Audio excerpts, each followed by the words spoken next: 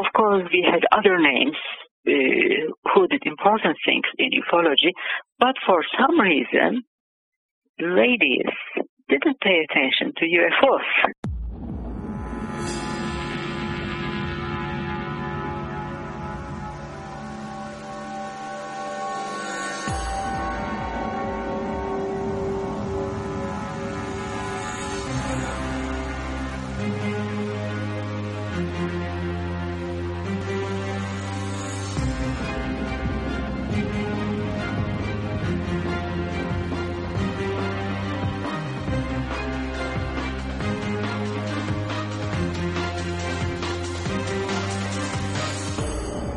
And now, ladies and gentlemen, Binnall of America Audio, with your host, Tim Binnall. Hello there, my friends. This is Tim Binnall of BinnallofAmerica.com with another edition of Binnall of America Audio, Season 2. It is February 24th, 2007, and this week our guest is Farah Yurdazu, Turkey's first female ufologist. And our conversation really runs the gamut of esoteric material emanating from Turkey. We're covering Turkish history. We're going to talk about underground cities in Turkey, famous Turkish UFO sightings and landings. What is the sociology of the UFO phenomenon there in Turkey? What do the people think? What does the government think? What do the UFO researchers think? Plus, abductions, chilling material here on Turkish abductions. Rumors of Noah's Ark being in Turkey. You know what I'm talking about, those famous rumors of Noah's Ark being on Mount Ararat. Is it true? I don't know.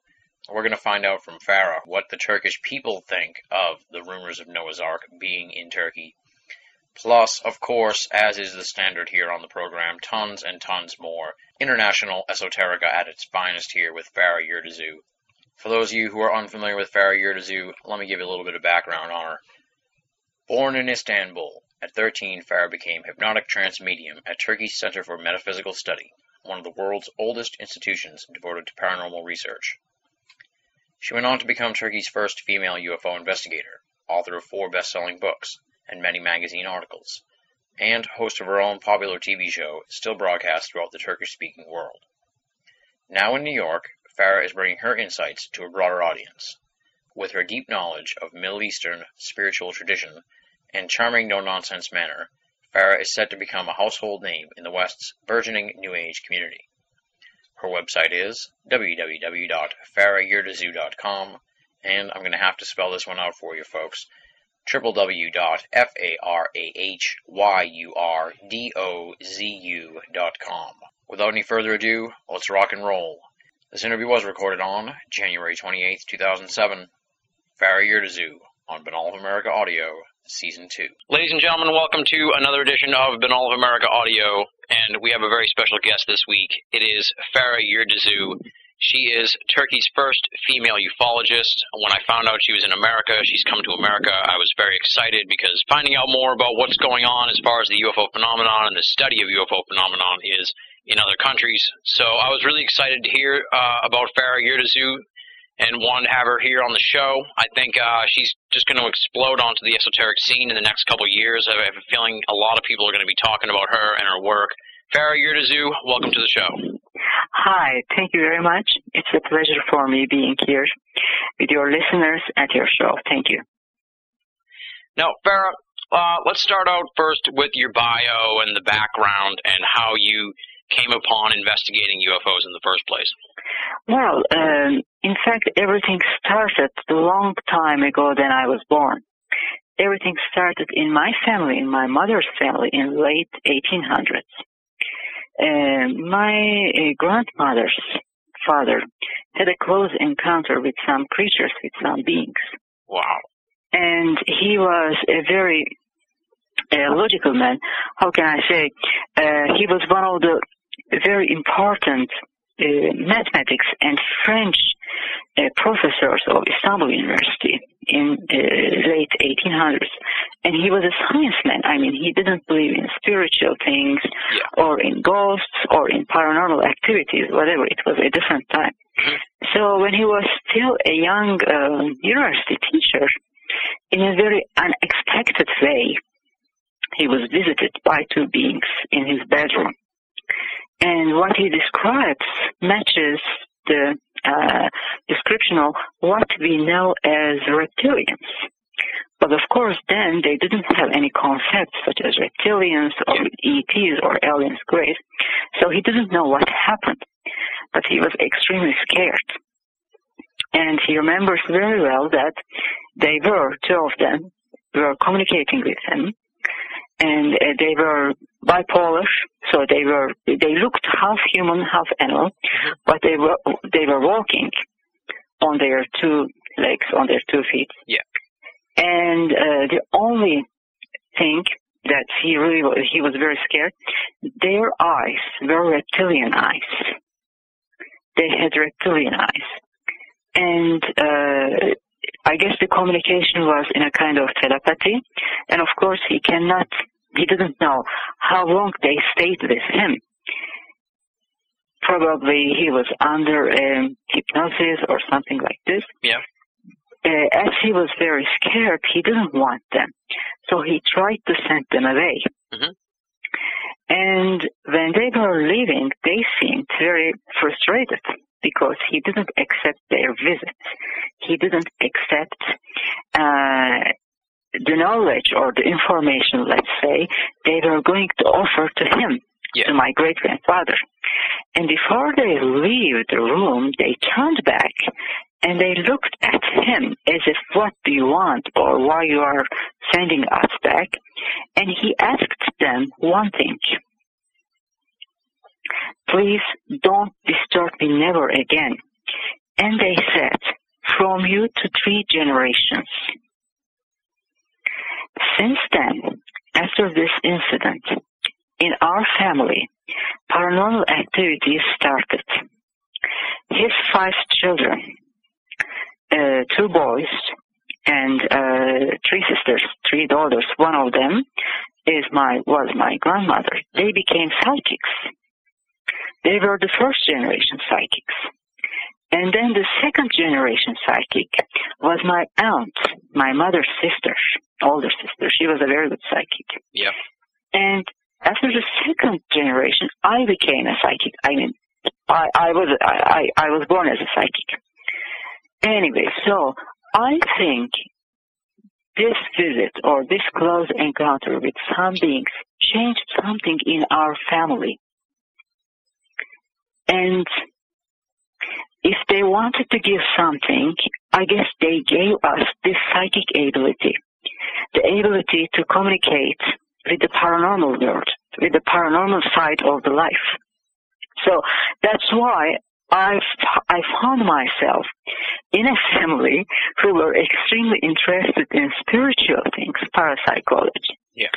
And of course, when they were practicing spiritual channeling or parapsychological investigation, this is, let's say, 1920s or 1930s in the years, there wasn't such a thing as UFOs. So remember that I was a child of Apollo moon landings or flights or missions. Yeah. And at the same time, I was watching Star Trek. So it was very normal for me to get involved in UFOs. So this is how it started in a way, basically. Okay. Now, let me ask you a little bit about your psychicness, because I don't know too many people who are psychic in general. What kind of abilities would you say that you have? And it says here that in your bio on the website, it says at 13, Farah became hypnotic trance medium at Turkey's Center for Metaphysical Study, one of the world's oldest institutions devoted to paranormal research. At 13, that's amazing, like a child prodigy. Well, in fact, the psychic awakening started when I was younger. When I was, let's say, 5 years old, 6 years old, I was able to have out-of-body travels, astral travels. Oh, wow. And it was a game for me. And I was thinking that everybody can do that. But then later, I found out that it is not so easy to do that. Yeah. And similar things was happening around me. I was able to hear and see some voices and some images, just like it happened to some other people in my family. Yeah.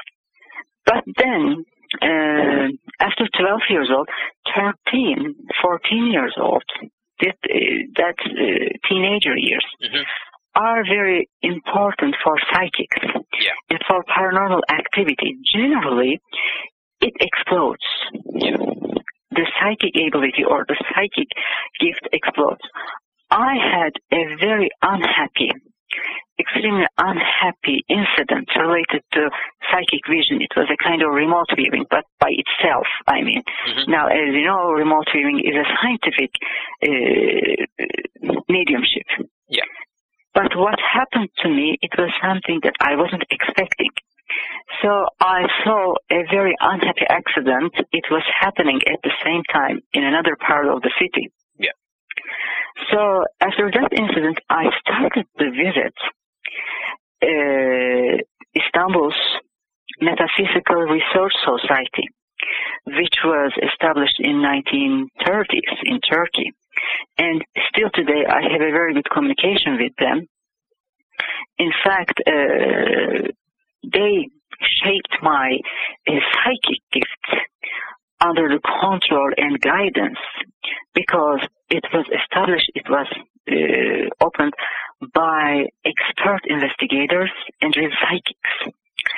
So I decided to visit them, and I explained them my experiences. During the same time, I started to see my first UFOs, my first sightings, let's say. So they wanted to work with me. They wanted to study with me. So we had a long time togetherness with them, and they trained me as a hypnotic medium to communicate with the other realms. Awesome. Were you successful to communicate with these other realms? Well, yes. In fact, as you know, last year I was in PLC's paranormal ghost hunting show, The Tenants. So we were a group of psychics.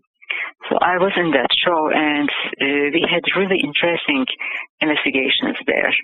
So, of course, we were in front of the cameras, and I'm talking about myself. I had only one chance to communicate with the ghosts or with the spirits in front of the cameras. You cannot repeat it.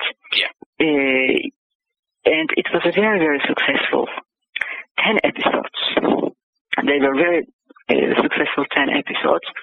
And in the show, they couldn't show everything because of the time limitations.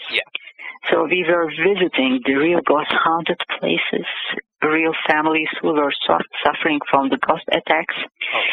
And we were staying over there during a weekend.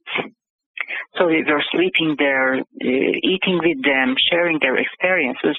And of course, we were lucky because we were able to record ghost activity in front of the camera. So this happens. Let's move on into ufology in Turkey. You've been here in America for a while, so you've kind of got an idea of what the United States UFO study scene is like. How would you compare and contrast the U.S. ufology to Turkish ufology?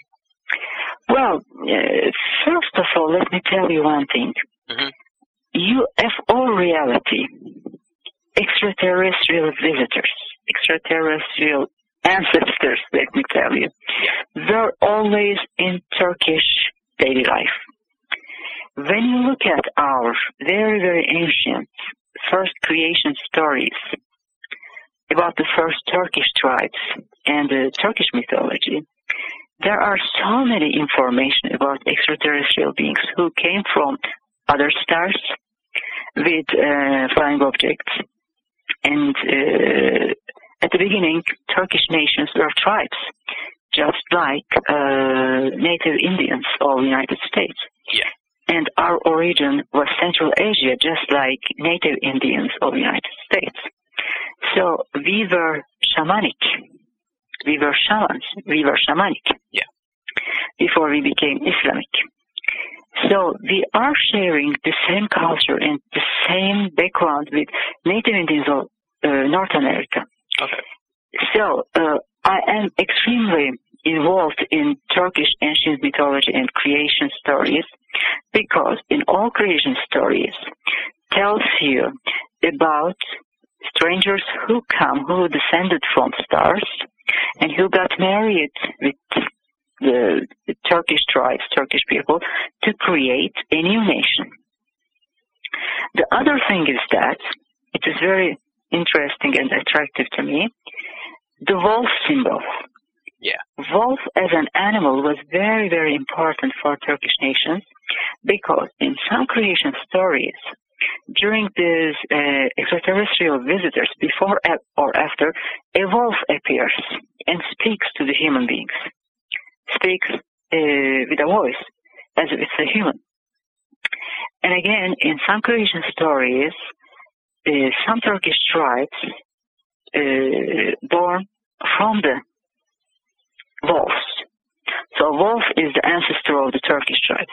So when you look at today's abduction cases, we see the same thing in many abduction cases. Before or after, abductee or contactee sees wolves suddenly. Now, what do you think the significance of the wolf is? Would that be a literal sense or some sort of shape-shifting type ability? Shape-shifting, I guess, yeah. Of course. I mean, must be a shape-shifting. Because imagine thousand years ago, in a society who are nomadic, they had no information about nothing. I mean, they were living in tents. They only had eagles, horses, and wolves around them. Yeah. So the best thing is to shape-shift into a wolf, to communicate with them, to get closer to them, not to scare them. Because a typical reptilian or a typical gray could be very scary for that society. But a wolf is a very normal concept for them, very normal animal, so it was okay. And so in time, a wolf became a sacred animal, a protector. They believed that wolves protects Turkish nation. And one of the Turkish nation's flag was the wolf hat. It is still very important in Central Asia. So the knowledge, the given knowledge is changing the shape, but it's still here. Yeah. So all these things brings me to a conclusion that it is not only imagination, it is not only fantasy. There is something because it is in our history. And then later, especially in 15th century, over Istanbul, there are records of very prominent, very exciting UFO sightings. Yeah. One other thing that I always mention in the lectures or in conferences or in my articles, the underground cities of Turkey, in the central part of Turkey, which is called Cappadocia, we have an amazing web of underground cities. They are under the ground and they have 27 floors. Wow. 27 floors under the ground. Only 7 or 8 of them are open to public as a museum. The rest is still closed. They were found in 1960s. Mm-hmm. And the government, of course, started to research them with a group of archaeologists. And it's a huge complex. Today, 3 major of them are very well known. But we know that, the government knows that, the total number of underground cities in Turkey is around 100. Wow. And they are dated to 5,000 years ago from our time. And we don't have a specific information about their builders, who made them. All we know, they were made with a perfect engineering.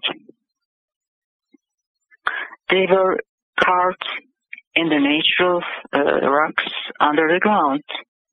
but they are huge cities. Yeah. With houses for families, with town squares and everything. Now, let me ask you a couple questions here about these underground cities, because I'm fascinated. You've just completely blown me away with this. Why are only 7 floors here open to the public? Only 7 and 8 of them, or 7 or 8 of them are open to public. Many reasons. First of all, it is very expensive to keep doing this research. Yeah. It requires a lot of money because it's a very difficult area. It takes years to open them, to be able to go there. Mm-hmm. The second thing, yes, now today they are open to public all over the world. Every year, millions of tourists, national and international tourists go there. But again, when you go there are differences between the ceiling height. Sometimes it is normal, but sometimes it is very low. So you have to walk on your knees from one room to another room. Yeah. And in some parts, the floors are linked to each other with stairs. But again, I mean, imagine they were made 5,000 years ago, maybe before. It is not a perfect stair. So, I mean, and they are very old. Yeah. And it may be dangerous. For instance, people who have heart problems or pregnant ladies, mothers are not allowed to go there. Yeah. Because it may be dangerous. So that's why they keep only 7 floors open to public. Okay. Technical reasons, I mean. Yeah. Technical and very logical reasons. And then my other question here about the underground cities before I move on, I could talk to you all day about this, but I want to cover other stuff, is that you say they're like 5,000 years old, but we don't know who built them. Did the people who are studying them discern anything from what they found in these underground cities? Were there any bodies or historical records or anything like that? Yes. Yes and no. Yes and no. They were found relics from Hittites, but nobody found any bones. Yeah. Nobody found any personal objects, archaeological objects. There are no inscriptions or designs on the walls. There is nothing left. Unless some group of people created them, made them, they used them, and then they didn't want to leave anything behind with a purpose. Yeah. For some reason, they were very careful not to leave any pictures or any relics or any designs or any symbols on the walls.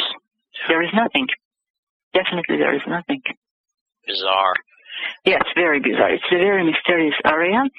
And I know that some investigators, some paranormal investigators had very fascinating meetings and strange encounters down there in the depths of the underground cities. And some people had some close encounters with some creatures. That's another story. But on the surface of this area, it is one of the most busy UFO sightings and landings region of Turkey. Really? In 1980s, we had the mass UFO sightings and landings, many landings in that area, in the same area. So if I make you a Turkish map, yeah, and if I put stars where we have most of the UFO sightings, that area would have at least 50 stars. Wow. Yes, I mean, it is a very, very busy area.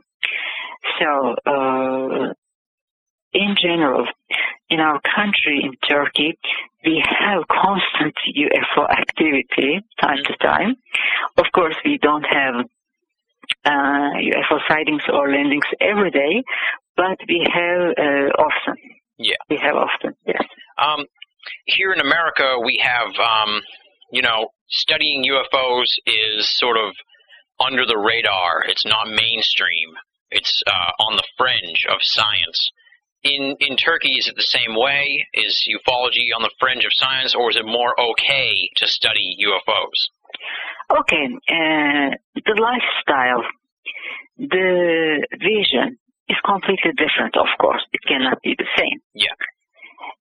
But in Turkey, when there is a UFO sighting or a UFO landing, or anybody, any individual who has a video camera, if recorded UFO activity, you can see this news the next day on the first pages of the most important newspapers. Wow. What is the most important newspaper in the United States? The New York Times? Okay. Think about, there was a UFO sighting today. Tomorrow, it will be on the first page. Yeah. In a newspaper, just like New York Times. New York Times. Yeah. And you could see the same news on the primetime television news. If there is a photograph, if there is a shooting, they will show it. Yeah.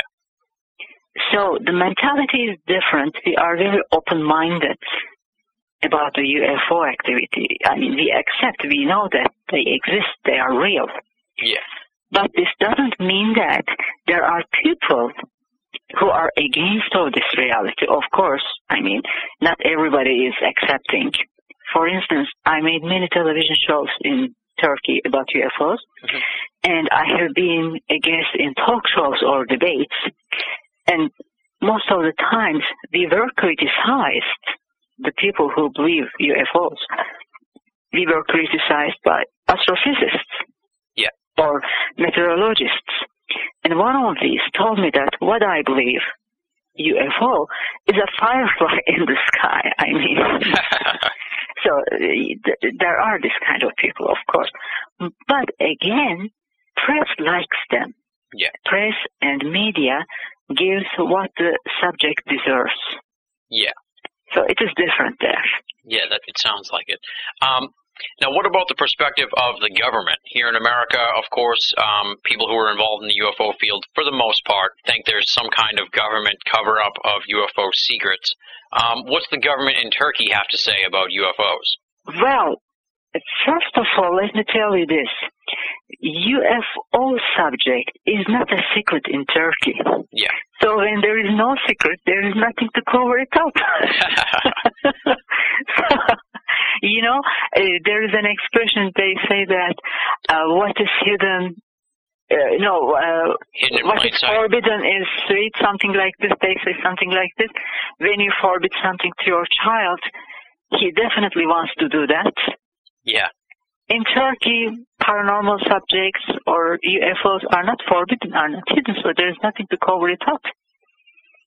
So that's so simple. And in general, in many ways, of course, our mentality, our lifestyle, our experiences are very, very open. Now, you sort of talked about how the government, there's probably no cover-up there, and how the media is very open-minded. Would you say, and you sort of suggest that the general public's pretty much just open-minded to the idea of UFOs, and it's not as extremely. Okay, for instance, if somebody says that I know that UFOs are real, or if somebody says that I had a UFO sighting, that people wouldn't be seen as a crazy or ignorant or something like this, because it's normal. Yeah. This is normal. I mean, for us, there is no difference between I saw an airplane or I saw a UFO. It's the same thing. Almost the same thing, not very much same, but the concept is the same. Yeah. I mean, you don't think that crazy if somebody says, I saw an airplane in the sky, which is normal. Mm-hmm. It's the same thing. Given that there's this openness and the UFO enigma has gone back so long in Turkish history, are there people in Turkey who try to figure out what the UFOs are, or is it just sort of an accepted thing, like those are the UFOs and we don't know what they are? Are there people And obviously you're a UFO investigator, so are there people trying to come to conclusions about what they are, studying the UFOs? Well, first of all, we generally, as a nation, let's say, not only me, we think that they are solid. They are coming from another dimension. But of course, there are questions. Are they coming from the future, or are they coming from another parallel universe, another dimension? Yeah. So far, it is difficult to give the right answers. Yeah. Because in Turkey, we didn't have, as far as we know, we didn't have UFO crashes. So when you have a UFO crash, you have a material, a solid material to investigate, a metal or something. Yeah. But only having the UFO sighting on the air or only being witness to a UFO landing is something different, because you don't have an evidence to investigate in a laboratory. We have many abduction cases, modern abduction cases today in Turkey. And in my family there are abduction cases. But we don't have abduction investigators in Turkey. That's the problem. Oh, really? Yes. That's the problem. Because UFO investigation and close encounter or abduction investigation are completely different things. Oh. But they're different subjects. Yeah. I think to be able to be an abduction researcher, somebody has to be qualified in many ways, such as a hypnotist or a therapist or a doctor or something, because abduction research most of the time is involved with hypnotherapy, or psychology or psychiatry, and also with surgery, as you know, in the United States. Yeah. So if we are talking about the implants in the bones or in the tissues, who are going to take them out with surgery? A normal plain UFO investigator cannot do that. Yeah. So you can be a very good physicist, you can be a very good UFO investigator, but you must be a surgeon or a hypnotherapist. Yeah. So that's why we cannot get any information in abduction side except the memories of the abductees. Yeah. Can you just talk a little bit about the history of UFO study in Turkey? Like we had in America, we had, after World War II, then all these big names started coming up, like the J. Allen Hyneks and the James McDonald, Donald Kehoe, and sort of the first generation. And ufology as a science has had an evolution here in America. What's the organized study of ufology? How has it evolved over the last few years, and where is it similar and different from America? It is very different because, as I told you before, we didn't have a UFO crash in Turkey. So Roswell UFO crash and other crashes changed many things in American ufology and, in fact, in international ufology. So something happened, and the crash happened, Roswell incident happened, and then it was necessary to have UFO investigators. Yeah. That's why UFO investigators decided to be UFO investigators. Yeah. People decided to be UFO investigators. It's the kind of, how do you say, demand, and there's an... supply and demand? Yes. A kind of, because it was necessary. Yes, we had in the past sightings, landings, whatever. But in Turkey, as I mentioned to you before, paranormal studies first started with spiritualism. Yeah. Where I learned how to be a psychic medium. Where I was trained, let's say. Parapsychology. But of course, Metaphysical Research Society of Istanbul and Turkey is the number one always. What they did, they started to publish many books. They translated books from English and from French. Yeah. For instance, George Adamski's books were published in Turkey by this organization in Turkish many years ago. And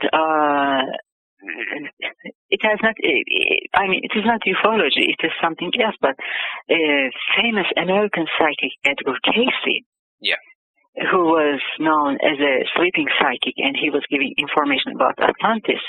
He is very popular in Turkey because the same organization translated and published his almost all books many years ago. Yeah.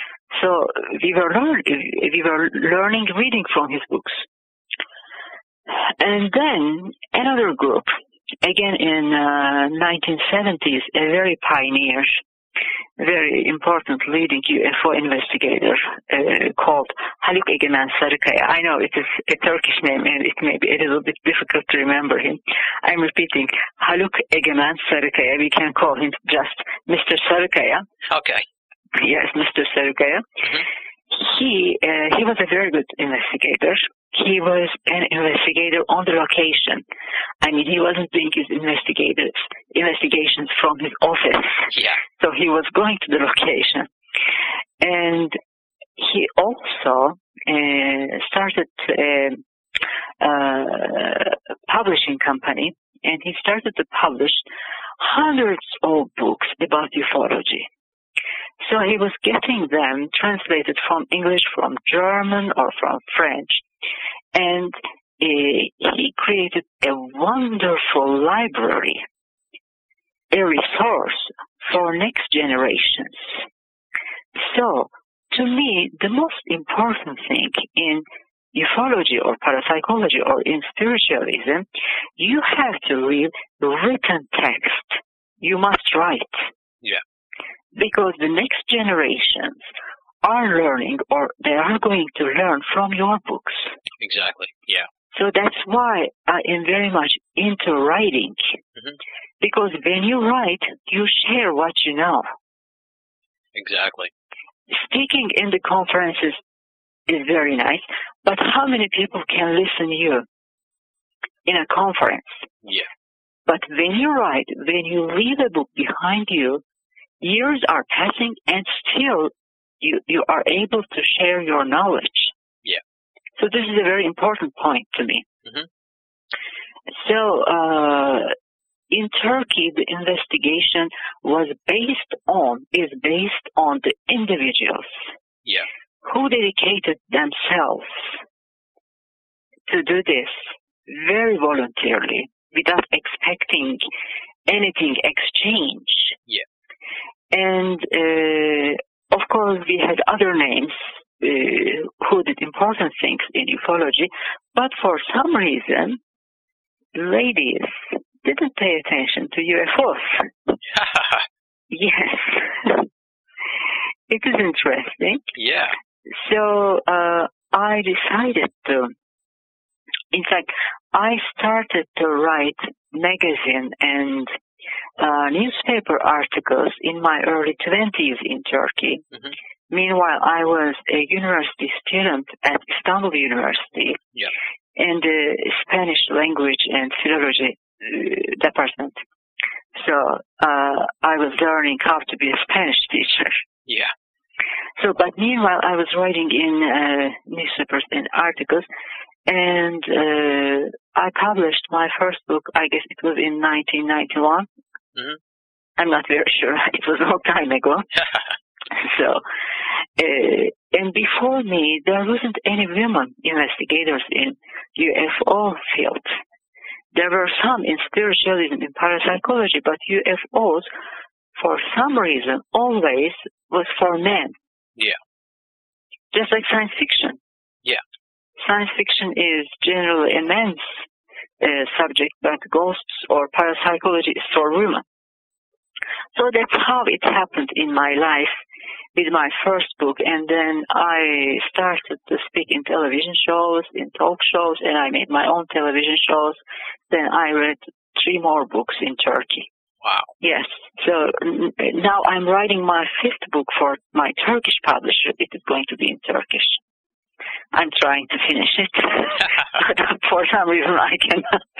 It must be an updated book, but each day there is a new incident, so I'm deciding to include it to my book, and it never ends. you're the first woman in Turkish ufology. Since you've come along, has there been other Turkish women come along, or are you still sort of the lone wolf, no pun intended? You know what? I am not very sure because as now I'm living in Turkey, I'm not living in Turkey as I'm living in the United States. I don't have very much contact. So it is difficult to give you a specific answer in this. Okay. But on the web, I can see there are lots of forums. There are lots of chat groups. Yeah. In UFOs, but these are the UFO fans. I mean, I see girls' names, of course, I mean, because they are reading the books they are interested in. But professionally, anybody who wrote a book or made a television show, as far as I know, I don't know. Yeah. Personally, I don't know. Okay. Now, you've sort of mentioned a couple times here UFO landings. Now, that's pretty rare as far as I know here in America, but it sounds like it happens a lot in Turkey. Talk a little bit about these UFO landings and some of the circumstances around them and whatever you can tell us about that, because it sounds interesting. Well, again, in 1980s, in the same area, in Cappadocia area, we started to have mass sightings. So it took only 1 year, every month. And most of the times, people were getting together in the night, and they were waiting for the UFOs. Yeah. And UFOs were coming. And the first one was coming up. Then their number was 3, 5, 10, 20, and they were counting. Witnesses were counting until 100, 180. Wow. Yes. And in one case, and these are reports by the journalists, by the reporters of the newspapers. Everything is in newspapers, I mean. I guess they had a kind of close encounter with one of the UFOs, and the UFO was started to getting lower a little bit over a hill. Mm-hmm. And there was a group of people from the town, policemen and teachers, the journalists, and they decided to turn on and off their flashlights at the same time to make a sign-off to the UFO, and they decided they started to do it. And UFO gave them a reaction and answer, responded, turning off and on their lights, its light. Wow. But this wasn't a landing. Okay. This was a kind of close encounter communication. Yeah. Because that UFO suddenly got disappeared. In another case, this report belongs to a taxi driver. So he was going back to home in a late evening, and on the right side of the road, suddenly he saw an object, and he thought that it was a van. Yeah. It was a truck. But he thought that maybe there was an accident because it was an isolated area. These things are not in the city, of course, out of the city, far from the city. So he decided to stop and ask, do you need help, whatever? So he stopped his car, he got outside, and what he saw wasn't a van, wasn't a cab. It was a huge egg. A huge egg-shaped object, but in the size of a cab or a van. Yeah. So he said, this is not a cab. And in the moment he had this thought, the egg-shaped object started to elevate itself slowly first. And it was, emanating light. Yeah. A huge light. So when it was rising up, the light was getting stronger. In one point, the taxi driver couldn't look at it anymore because it was so bright. And suddenly, with a huge speed, it got disappeared in the sky. Wow. And so many incidents like this. So, of course, there are close encounters with humanoids, that kind of stuff. It's happening. I mean, you know what? I'm thinking that if we were alone in the universe, if the Earth was the only planet with intelligent beings, and the cosmos and the universe, this would be a huge punishment to human beings. Yeah. I cannot imagine a universe without life on other planets. Yeah. So now we know the truth, and it is very logical. The rest is to share it, and to understand it. Now, you say there's not much, if any, abduction research in Turkey. Have you done any research into abductions in Turkey? And I cannot, because I'm not a certified hypnotherapist. Yeah. I'm not a psychologist. I'm not a doctor. I'm not a surgeon. So all I can do is to interview people or listen their stories. Yeah. Or to take photographs if they have scars or strange marks on their skin. But this is not an investigation. Okay. This is just gathering the reports. Yeah. And then based on those reports and the information that you have on Turkish abductions, are there any significant differences or similarities with American abductions? Well, similarities are a lot. Yeah. People are having the very, very similar experiences. Yeah. Everything is the same, and they can describe you the same looking type aliens. Mm-hmm. And as I told you before, in my family there are abduction cases. Yeah. And when I speak with my cousins who have they have visited many, many times. Yeah. They are telling me the same stories that I generally listen here in New York City in some abduction meetings. Yeah. But again, they have no chance to come here and to meet with an abduction researcher. Mm-hmm. And we cannot take a famous abduction researcher to Turkey because we don't have money. We cannot do that. So everything depends on the money. Yeah. So when there is no money, there is no abductions. In a way. Yeah. It stays as a family story. Yeah. You say your grandfather's abduction, that the beings were sort of reptilian. Yeah. What is there any consensus on the being types as far as people's encounters with them in Turkey? Are they reptilian, Nordic, gray, all of the above? Well, most of the grays and humanoids. Yeah. Human-looking visitors, let's say. Mm-hmm. Not completely human, but if you want, call them Nordics. Yeah. But grays, 100%. A lot. Okay. A lot. And we have some Men in Black cases too. Okay. Do you want to talk about that? It happened in late, I guess, in 1980s in a very small town. And the witness, or the victim, was a teacher, the town's teacher. He was living alone in a very tiny house. And one night he was visited by 3 men, completely strangers. He never met them before. And they were wearing all black, typical. Yeah. And they said that they were traveling and they needed to stop. And he invited them inside. In Turkey, this is a tradition. When somebody comes to visit you, as a courtesy, you invite them inside to offer some tea, Turkish tea. In fact, it's a very dangerous habit because you never know who are you inviting in. Yeah, yeah. Anyway, so they came and they sit in the living room. In fact, I guess it was only one living room, one bedroom, such a tiny place. So the owner of the house, the teacher, went to the kitchen to prepare tea. And he spent only 3 minutes, maybe less, in the kitchen. When he came back, the guys were gone. And he looked all over. They weren't anywhere. I mean, there wasn't anywhere. Yeah. And he didn't hear the door opened and closed in such a tiny place. Yeah. So he went outside.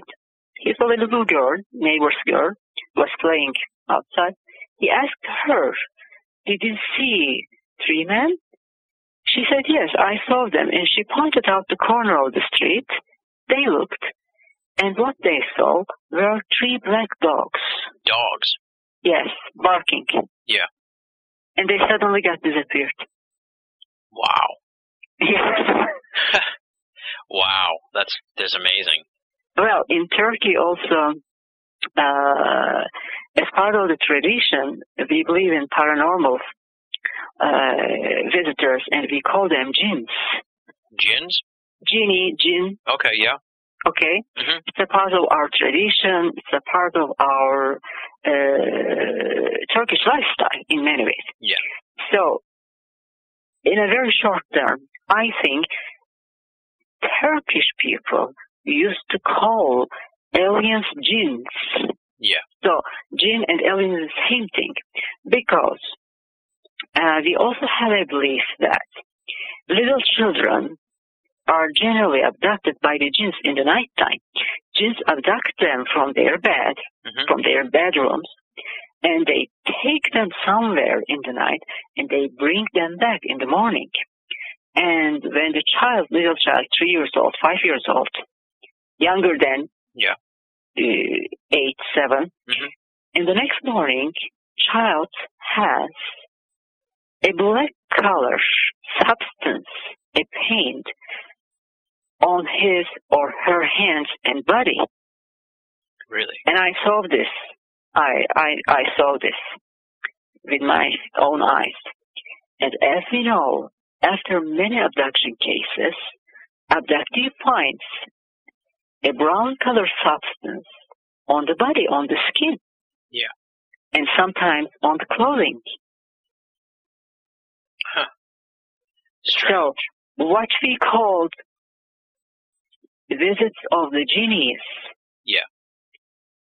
I think they were visits of the extraterrestrials. And this is a phenomenon that still is happening in Turkey. Yeah. I mean, this is something modern. What I saw was in 1980s, that brown color substance. It is not 5,000 years ago. And what did you like feel this brown substance? Did you smell it? Was there? I mean, what were the characteristics of this brown stuff? It is. Do you know henna? Vaguely. Henna. It's brown color. In India, they make designs. Yeah. In your palms. Okay. It's a kind of tattoo. Okay. Yeah, okay. Yeah. Henna is a plant-based substance. Yeah. To make that kind of designs in your palm. So it looks like a henna. It is brown, and it's a little bit sticky, Mm-hmm. and it is very difficult to wash it off. For instance, when the child wakes up in the morning, wakes up with that substance in both hands. Why in hands, I don't know. And it doesn't go off all day. How much you wash, it doesn't go off. But in Turkey, they say, oh, okay, it was genes. It was genies. So, okay, don't worry about it. They don't care. Wow. Yes, it is accepted. I'm telling you, there are no secrets there. Strange. There is nothing to hide. Do these kids that get taken, do they ever say where they went or what happened? Do they don't remember or what? Well, there are many cases, of course, and some of them remember. Some of them talk about the visitors who come from the closed windows inside of the room. Yeah.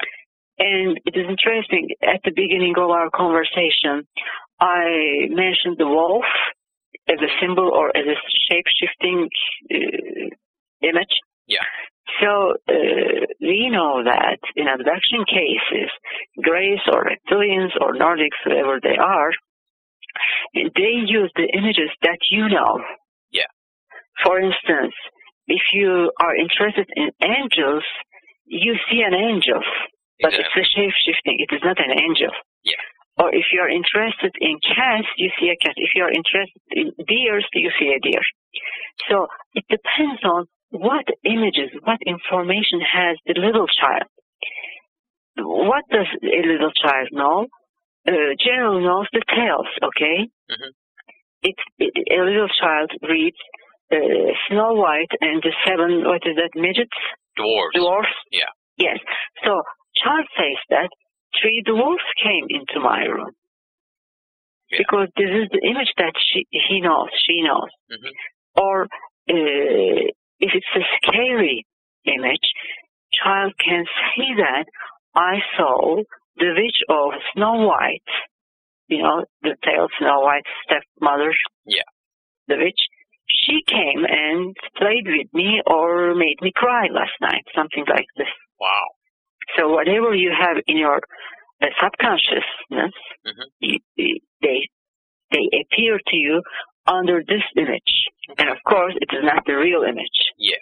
I wanted to reference one of the articles that I read that you wrote about the Scarlet Woman. Oh, yes. Because that kind of ties in here with these abductions and that sort of thing, and these contact and weird sort of interaction. Can you talk about the tradition of the Scarlet Woman in Turkey? Is that still going on today? Yes, it is still. Of course, it comes from the past, but still in some villages, in remote areas of Turkey, it is still it's going on. So they believe that there is a creature. It shows itself like a horrible-looking woman, and generally it wears red. That's why it is called Scarlet Woman, Scarlet Lady. Yeah. And they describe this woman with long teeth and very long nails. It's a kind of vampire style. Yeah. And what she does is to attack the newborn babies, and at the same time to attack their mothers, young mothers, basically to get something from them. Yeah. This may be their life or their blood or their energy, spiritual energy. There are two possibilities, spiritual vampirism or normal classical vampirism. Yeah. Spiritual vampires or classical vampires. And Scarlet Lady also is a big enemy of the horses. So attacks the horses and eats the internal organs of the horse. So cattle mutilations. Yeah. Horse mutilations. Yeah. So this was a concept in Turkey in the past, and still it is a big fear in Turkey today. But I mean, of course, not in the cities, in the remote areas, in the rural areas. Still today, they feel obligated to protect their animals against this creature. Wow. Still today, it's happening. You're talking about how it's really open in Turkey and how people are more open to the UFO enigma and all these other elements of the paranormal. But you've come to America. Why did you leave this wonderful place where UFOs are okay and to come to a place where UFOs are lame? Here in America, UFO studies is marginalized, and sounds like you were going pretty well over there in Turkey. Well, but remember one thing. We have the best investigators in this country. We have the best investigators, so which means a lot to me. So being here gives me the opportunity to share the same conferences, same meetings with them. I have been interviewing many well-known names in UFO community since I came. Yeah. And I had the opportunity to be a conference speaker in 2005 in NUFOC, National UFO Conference. So, and also this year I will be speaking in Aztec in March. And there are so many cases also here to investigate, such as UFO crashes, close encounters, and being here ufologically in many other ways, it's a big pleasure for me. Yeah. So I also believe that you can learn in your country, but traveling teach you more than everything. Traveling and meeting new people, going to new places, it is a big school. Yeah. So staying in the same spot doesn't teach you a lot. Yeah, exactly. Yes, that's why I really believe in the power of moving ahead, going to new places, meeting new people. This is very important. Yeah. Professionally. Now, have you looked at the UFO culture around other parts, the countries around Turkey? Is it sort of the same, or are they a little bit different, or, because, like, we have an understanding here in America, kind of what's going on in Canada and Mexico and that kind of thing. What about the region around Turkey? No, remember one thing, that in our neighbor countries, on the west are Balkans. Yeah. Greece and Balkan countries, I mean, Central European countries. Not Greece, but Central European countries, were in war in the last almost 20 years. Yeah. So what we heard from Bosnia, from Kosovo, were only war news. Yeah, yeah. Even, if they had a mass UFO sighting and landing every day, they wouldn't care. Yeah. So the real life, the real war didn't let them to see the sky because they were trying to save their life. Yeah. So it was impossible. On the other side, Middle East, we know what's happening there. Yeah, yeah. Nobody thinks about UFOs. Yeah. So, in that way, Turkey is the only area that we have the real UFO reports and information about some sightings and events. So, that's the situation. Okay. One thing I wanted to ask you about that gets sort of passed around here in America a lot regarding your part of the country, and that's Mount Ararat and the potential for it being the resting place of Noah's Ark. Is that just a folk tale that gets passed around here in America? What do you guys think of that out in Turkey? Is that laughed about out there, or is it actually thought about as possibly real? Now, there are some people, some investigators, they really believe that the Ark is there. Yeah. The rest of the Ark is there. But when you think about the history, when you look at the different mythological stories from different ages, mm-hmm. there are so many floods. Yeah. And there are so many stories, just like Noah's story. Yeah. So which one was the real? Which one are we looking for? Yeah. To me, there is no Ark there. Okay. But again, I have never visited there. I never traveled there. Yeah. So maybe saying this, I'm making a mistake. Maybe there is. So I have to keep my mind open. Yeah. So if there is, and if somebody finds it, I'm going to be very happy. Of course. But my intuition, my inner voice says that there isn't. To me, that is, again, Noah's Ark wasn't made of the wood. Yeah. It was metal. Exactly, yeah. Well, I figured I'd ask you because, Mount Ararat is in Turkey, so you know better than I would at least. But what about people in Turkey? Do they think that, or is that sort of just like the general public? Well, it depends. The traditional people, of course, says that, yes, it is a real thing, and one day somebody is going to find it. Yeah. And moderate people say that maybe. Imagine Istanbul was Byzance, Constantinople, mm-hmm. in the past, before Ottomans. And still, in some specific areas of the city, is full of monuments from the Byzantine times. Yeah. We have a monument, and people say that it is linked to some underground rooms. Again, the monument is linked underground room. And there is the wood pieces from Jesus Christ's cross who died on. Yeah. So, there are so many stories. It sounds like it, yeah. You touched on your work here with TLC's Dead Tenants. How did you get involved with this program, and tell people a little bit about it and talk about TLC's Dead Tenants and how it came about? When I first came here, of course, I contacted with paranormal ghost hunting societies, groups. Yeah. And one of them, PRS, is located in New Jersey. Mm-hmm. I live in New Jersey, too. It's very close to me. So we started to go to investigations all together as a group because people claim that they have ghost activity in their houses and they are not happy about it. Yeah. So we decided we started to work together as a team. And then our group leader got a phone call from some producers who wanted to make a television show for TLC. Oh, wow. And they wanted to meet us. We got together and we met them, and they interviewed us on camera. Yeah. And later we forgot that because 1 year passed. Oh, wow. Yes. And then again, they called us and they said, we decided to make the show with you. We said, okay. And in the summer months, we started to shoot the episodes.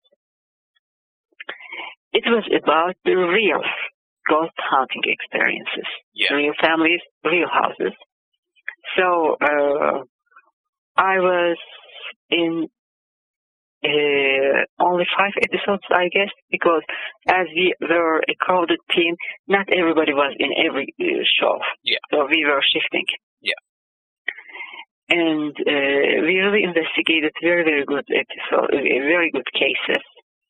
And the show was based on our investigation as a psychic medium. Mm-hmm. But before we go to the location, we weren't allowed to get any information from the family. Yeah. So we didn't know anything about the backstory. So we were doing our psychic research separately and independently in every room, and we were describing what we see, what we feel in front of camera. Mm-hmm. For instance, it may be, I can see here there is an old lady with a little child sitting and trying to communicate me, this kind of things. Yeah.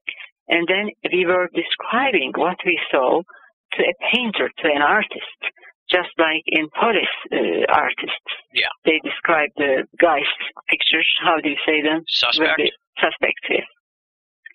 So the artist was making a portrait based on our description.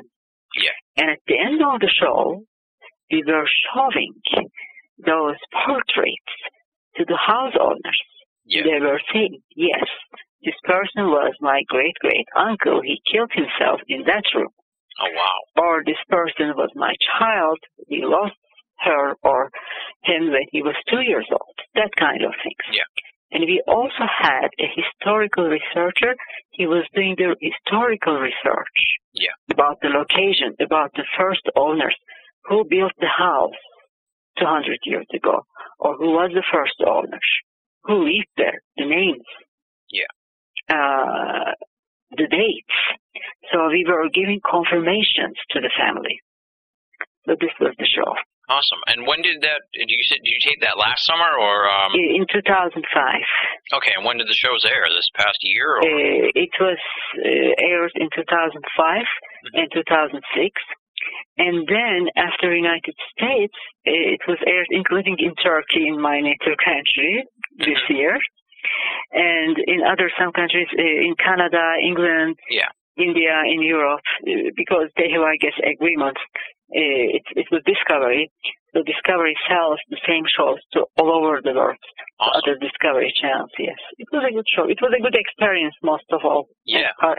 In parapsychological side, yes, it was a good experience. I really enjoyed it. And are you guys planning on, are they going to make any more episodes of Yes, it may be. Of course, it may be. Yeah, you'll be waiting another year here. You never know, right? Different concepts, different cases. Yeah. It may be, of course. It's possible, of course. And now you said you're working on your 5th book for your Turkish publishers. Yeah, Turkish publishers. For starters, are there any chances are your books in Turkey going to come over to America and be translated for American readers, English readers, or is that Well, not I'm not planning, because I'm planning to write a book for American readers. Awesome. Because, as you know, I'm writing in UFO magazine every month. Yep. So there are articles in my column. Mm-hmm. And also I am a program producer for Jerry Pippin radio show. I'm interviewing many people. So all those interviews and my visits, my travels, UFO-related travels, of course, not touristic travels. I'm making a new book with my impressions in United States in UFO community, because I'm meeting many interesting people here. Awesome. Yes, so it will be an English book too. Do you have a timetable on that sort of thing, or we're just going to have to wait and find out? Well, first, of course, I have to finish the 5th book. Turkish one. Yeah. And then I have to polish the English one. Yeah. So I will say at least 1 year. Okay. At least 1 year. And you've enjoyed the American UFO scene, it sounds like. You're enjoying meeting these people. And Oh, yes, a lot, very much. Awesome. Very much. We're happy to have you here in America, and hope you stay. Oh, yes, definitely. Do you have anything you want to plug coming up? You said you're going to be at the Aztec conference. Do you know the dates on that? Oh, yes, March 23rd, 24th, and 25th. It's a 3 days event, and it will be my first time in Aztec. It is one of the crash sites, Aztec Crash. So there will be interesting names, and I'm excited to be there. And hopefully we are going to have lots of guests in our conferences. Awesome. And it's going to be an impressive 3 days for us and for the visitors. And what will you be presenting on at Aztec? Well, let it be a surprise.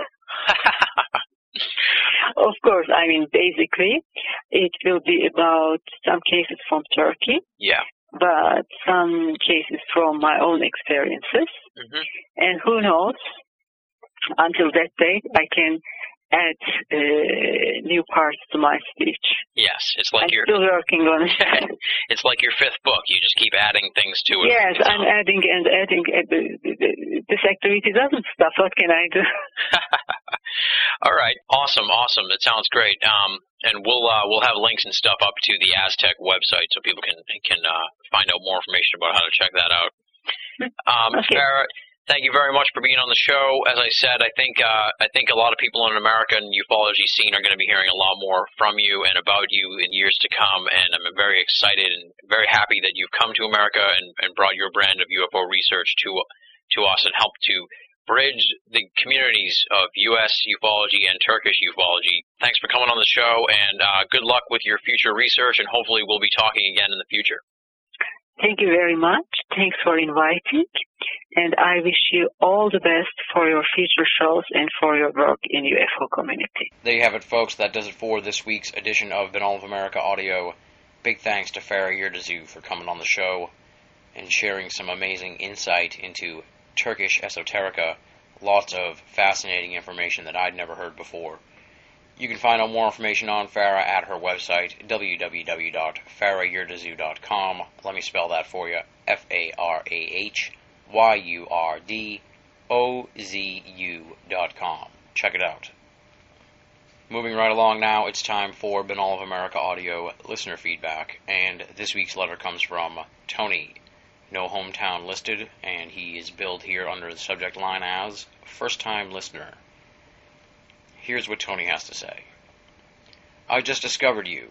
Great conversation on Red Ice Creations Radio. I've been studying various items from 9/11 to UFO info for 2 to 3 years now, always searching for new and refreshing takes on these things. Thank you for your courage to expose and share your thoughts. Just visited your site, will return soon, and pass it along to trusted friends who share my passion for the esoteric. Thanks again, Tony. P.S. Long live alternative radio. Well, thank you very much for writing, Tony. I appreciate the props. I'm happy that you have discovered us via Red Ice Creations Radio. Welcome to all the great folks who may have discovered VOA Audio via the RICR radio appearance. Hope you enjoy the Bin All of America Audio experience. And while I appreciate your props, Tony, on my courage, I will be honest with you. I've never really encountered any sort of bump in the road as far as anti-esoterica aimed at Bin All of America. So I haven't really needed much courage yet. But hopefully, if the time comes when I need it, I'll be able to display it in the face of devious powers that be. Knock on wood. And also, thank you for passing along the word to your friends who share in the passion for the esoteric. It's that grassroots word-of-mouth buzz that has helped propel Bin All of America onto the radar in esoterica. If you would like to be a part of Bin All of America Audio listener feedback, here are the ways to do it. Go to binallofamerica.com, click the contact button in the top right-hand corner of the screen. That will provide you with the appropriate information on how to get in touch with me. Or write to boaaudio@hotmail.com, boaaudio@hotmail.com. Either one of those methods will put your correspondence on the road to Binnall of America Audio listener feedback. We've got some big news here in the thanks portion of the show. Before we get to that, let's thank the BOA staff. Leslie, Chiron, R. Lee, Joe V., and Ralph Molesworth. I say it week in and week out. There's only so many ways I can say it. They are the people who help make this audio program and the website a reality. Without their help, we would be a shell of what we are. And, as I alluded to, we've got some big news here in the thanks. First, I want to welcome to the BOA staff Tina Sina. She'll be writing the new column Esotericana at BOA every other Monday. Her debut column was this past Monday, Me, Myself, and the Stranger in the Room. It's a little bit about who Tina Sina is and some of her experiences. Tina's keeping me updated on some of her future columns, and they sound fascinating, and I think she's really going to make a mark in the world of esoterica as 2007 unfolds. Welcome to the team, Tina Sina, and thanks for joining the staff of BOA. BinnallofAmerica.com. Make it a part of your everyday search for esoteric news and opinion. If you are a long-time Binnall of America audio listener or an appreciative newcomer and you want to help support the audio series and the website, click the PayPal button at BinnallofAmerica.com and make a donation. No donation is too small, and all donations go towards helping to keep the BOA machine up and running. Click the PayPal button, make a donation, help BOA. It would be greatly appreciated. The next big news, drumroll please, ladies and gentlemen, congratulations to BOA founding father Joe V. on the birth of his son, Gabriel Alexander V. I don't even know if he'll hear this. He's so busy. But congratulations to Joe V. and welcome to the world, Gabriel V. Next week on the show, it is a slightly different edition of BOA Audio. It is an alternative history discussion with Paul Shatskin, the author of The Boy Who Invented Television.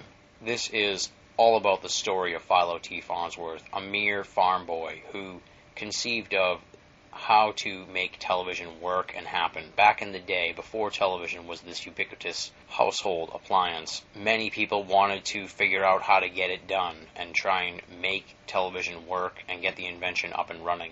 Philo Farnsworth figured it out, came up with the concept, and we go through the whole journey of concept to actually inventing the electric television. It is fascinating stuff and reads like a Hollywood movie. You've got underdog inventors, battles with the radio media, industrial spying, and in the end, attempts in retrospect to bury Philo Farnsworth and his contributions to television by present-day media types. Paul Shatskin, The Boy Who Invented Television, next week on Binnall of America Audio. The preview will be up at BinnallofAmerica.com Friday. On that note, I got nothing left to say, folks. Thank you so much for listening. Until you hear from me next week, this is Tim Binnall, signing off.